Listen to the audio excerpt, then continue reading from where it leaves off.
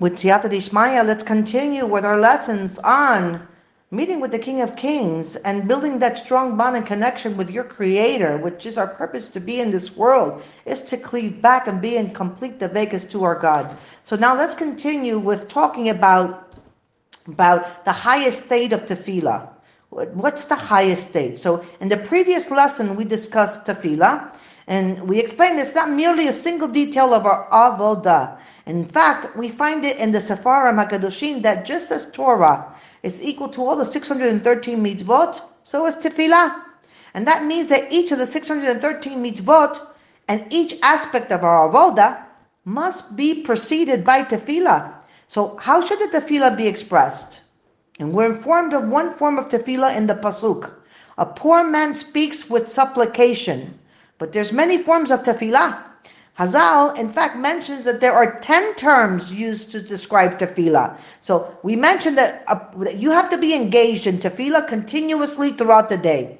And it's impossible for that kind of tefillah to be always expressed as supplication. So there's going to be some degree of supplication, but you cannot sustain all day the sense of pour out your heart as water in the presence of Hashem. And there's particular moments in which Hashem grants you the privilege to have your heart opened. And then you can in fact be in the state of pour out your heart as water in the presence of Hashem. And you're going to feel closeness to Hashem. And you're going to pour out your heart before Him. But except for the rare few, you won't be able to sustain this lofty state all day long. So the most practical method is to address Hashem all day, directly, speaking to Him naturally, as it were. The Pasuk says, wherever I will allow you to mention my name, I will come to you and bless you. And so when you say to Hashem, you, Hashem, comes, the mention of Hashem's name means that you really want to speak to Hashem, and when that is your inner true will, He's going to certainly come to you. Because Hashem is next to you, you can relate to Him. In the Mesilas Yesharim says, a man speaks to his friend. It will be as if you're requesting from a family member, please bring me that object, or could you do that for me? So in this way, you have to speak naturally to Hashem and ask Him, I wish to learn. Please help me understand the subject. Or I wish to pray. Please help me pray properly. Or I'm going to walk on a city street. Please protect my eyes and protect me, from seeing anything forbidden. And for all these issues and for all other issues that trouble you, you should speak to your Creator. And so during the time of your solitude or a certain opportune moments, you should in fact try to pour out all your feelings before Hashem. And this again is the meaning of pour out your heart as water. But throughout the day, you should speak to Hashem as if you're speaking to a friend. So literally, you should do that. You should feel that just as the share and the table are here, so is Hashem. Even more so. So just as you speak to your family members and you're certain that they hear you, so must it be with Hashem. So one of the 10 terms of tefillah is zakah, crying out, as it says, zak libam. Their heart cried out to Hashem. And how does one person generally cry out and pour and shout to another? There's 2 types of shouting. The first is when Reuben tried to speak with Shimon. If he sees that Shimon is ignoring him, Reuben might finally lose patience and start shouting. He does that so that Shimon can pay attention to him and treat him respectfully. And this is one type of shouting that we find among people. And the second kind of shouting is when Reuben is on one side of the street and he sees his friend Shimon walking on the other side towards a bus stop. Reuben desperately needs to walk to Shimon, and he knows that if he doesn't yell, Shimon will get on the bus and he'll miss the opportunity. So Reuben therefore screams out Shimon's name and says, wait a minute, I need you. And he shouts simply because he knows that Shimon won't hear him if he speaks softly. So now let's consider, when we speak to Hashem, what kind of shouting might we do? So clearly the first kind, where we shout out because someone isn't paying attention, cannot apply to Hashem. For as we say in our prayers, you listen to the prayer that comes forth from every mouth. So Hashem listens to the prayer of every Jew. The Sepharim explain that each prayer is answered even if this isn't always apparent. So there's no need to shout out to make Him listen. He always listens. It's just that He answers it in the affirmative when He sees that it's beneficial for a person to have his request fulfilled. And so whereas the answer is no, when he sees that it's not in the best interest for you. So if you think that you need to shout at Hashem to make him listen, then you betray the lack of emunah. You have a lack of emunah and a misunderstanding of what Hashem is. So what about the second kind of shouting? It's like when a person is distant and you shout because you might miss the opportunity to reach him. The Gemara learns from the prayer of Hannah many fundamental laws concerning prayers, and one of them is, and her voice was not heard. And from here we learn that it's forbidden to raise one's voice in prayer. This law about prayer in silence applies specifically to the Shemona Esrei. However, during the other parts of the prayer, there's no specific prohibition against praying out loud. So what's the basic difference between Shemona Esrei and the other parts of the prayer? And why must you pray in silence specifically there, while you may raise your voice during, let's say, other parts of your prayer? The simplest explanation is that in the Shemona Esrei, you reach a level where you can talk to Hashem as a man speaks to his friend. And when a person is in a state in the presence of Hashem, then you're right with the Creator, and there's no need to shout. And when you sense that Hashem is in the heavens and I'm on the earth, and you feel deep down that Hashem is far, and if He is far, I naturally need to shout. But when one senses that Hashem is right nearby, just as when you speak to your family member, you don't need a loudspeaker, you don't need to raise your voice. So too when you speak to Hashem, your speech is calm and gentle. When the people of Nineveh were warned of imminent destruction, the Pasuk says, and they called out to God with force.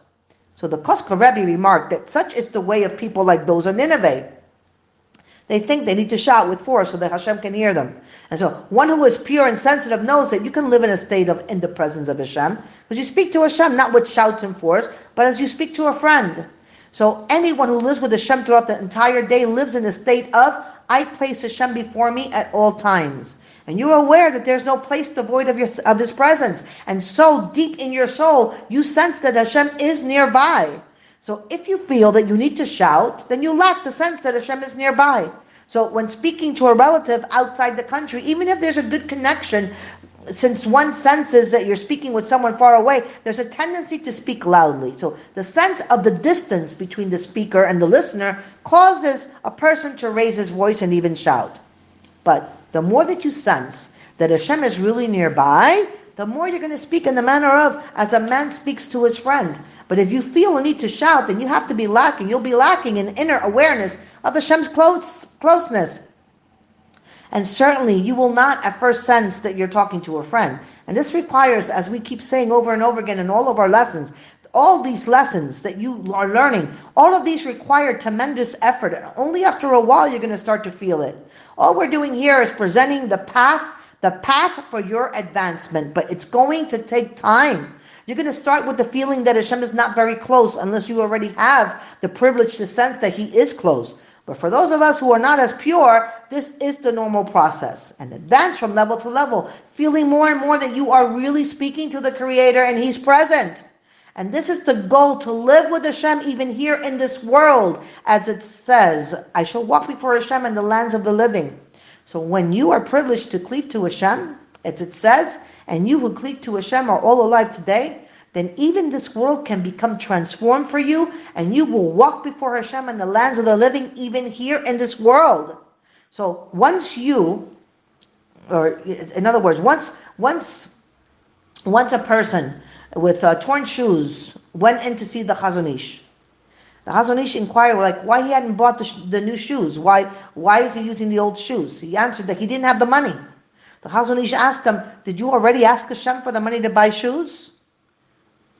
No, he answered the man. I'm ashamed to ask him for shoes. It's not dignified. The Chazon Ish told him, you should know that your behavior does not stem from a bashful fear of Hashem.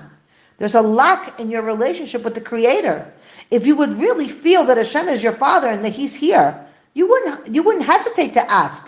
If you were a child and your shoes tore, you were not ashamed to ask your father to buy you a new pair of shoes unless you knew that your father didn't have the money. And if you knew that he had the money, would you have been ashamed even for a moment to ask him for shoes? Certainly not. So the Chazon Ish concluded, can the hand of Hashem be limited? Certainly Hashem doesn't lack anything, and you should not hesitate to ask for your needs. So when a person is privileged to feel that Hashem is near him, you're going to pray for every detail of your life, even for the smallest things. Why is this? Because the death of the matter is as follows. Who made the person need the shoes?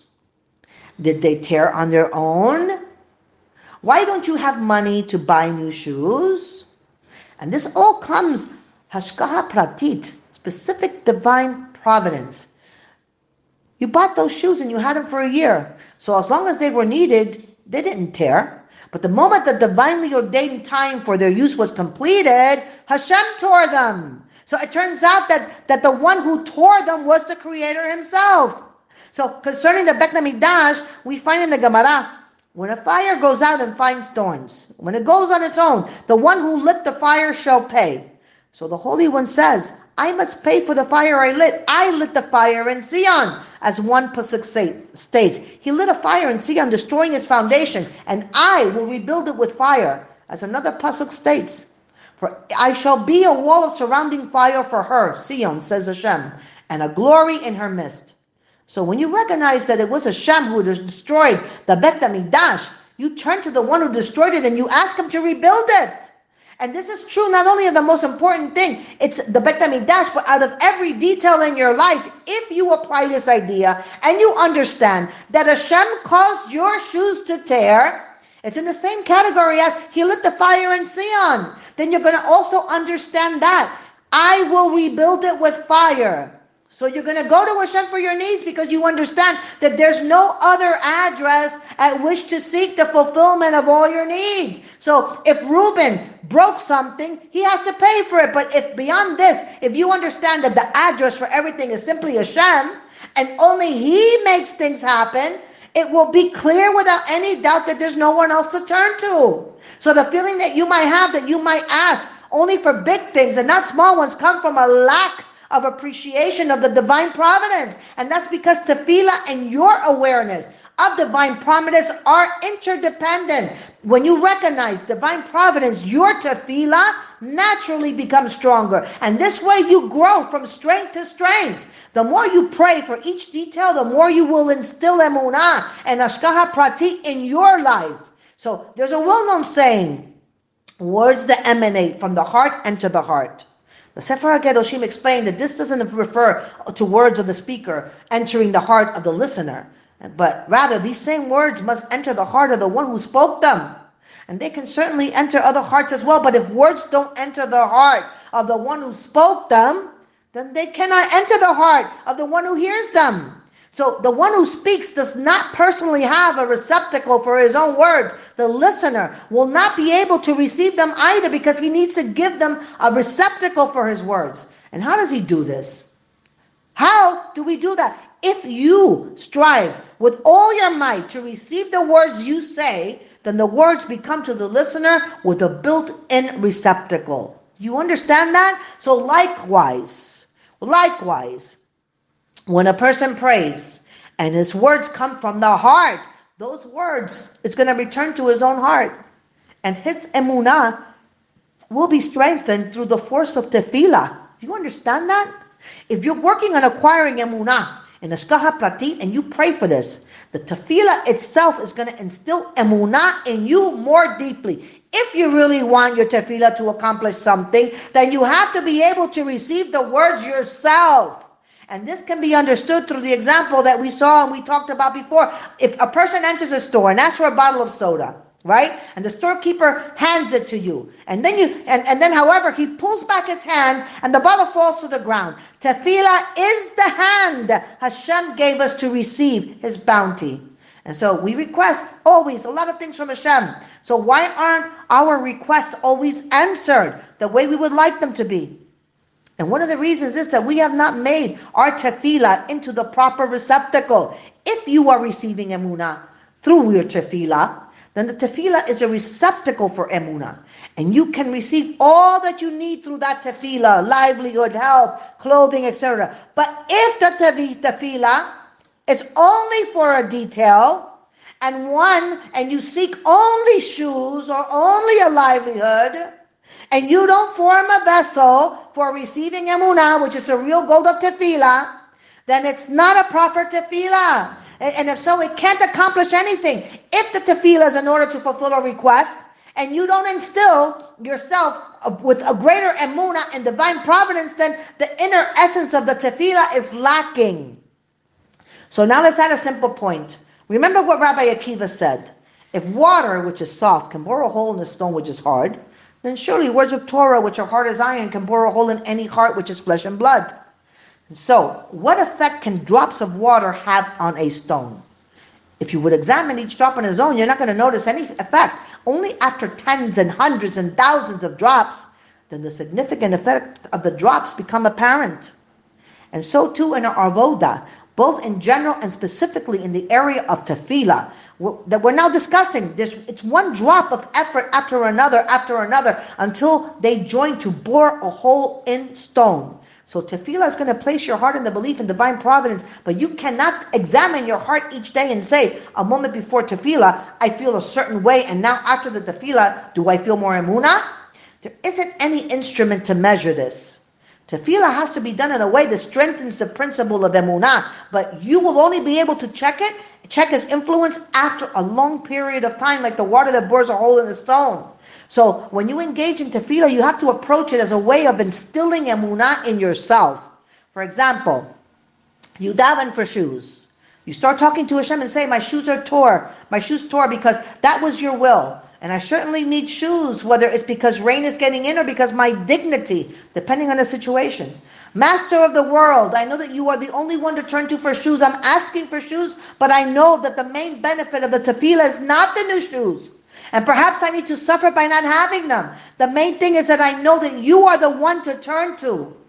So whether or not the prayer is accepted, and your tefillah should always be a request that Hashem will be done, Hashem's will be done, Bezat Hashem. The main goal here is to attain emunah through tefillah. And so, initially you might pray because you want new shoes. But as we mentioned, you have to realize that tefillah is for strengthening emunah. So even at a higher aspect, though, is that talking to Hashem is itself a goal, besides the desired object, and even besides the attainment of emunah. If you have not yet attained emunah, then the main goal should be to attain the emunah. And if you have already attained it, then the main goal is a very privilege of talking intimately to Hashem. So therefore in prayer, you should thank Hashem. Thank Hashem for the privilege of talking to Him. And this is a basic introduction to the entire process of tefillah. When you speak to Hashem, you have an unparalleled opportunity. If you recognize this and you know that such is the real value of tefillah, then it will naturally be carried out with joy and with inspiration. Baruch Adonai leolam, amen ve amen.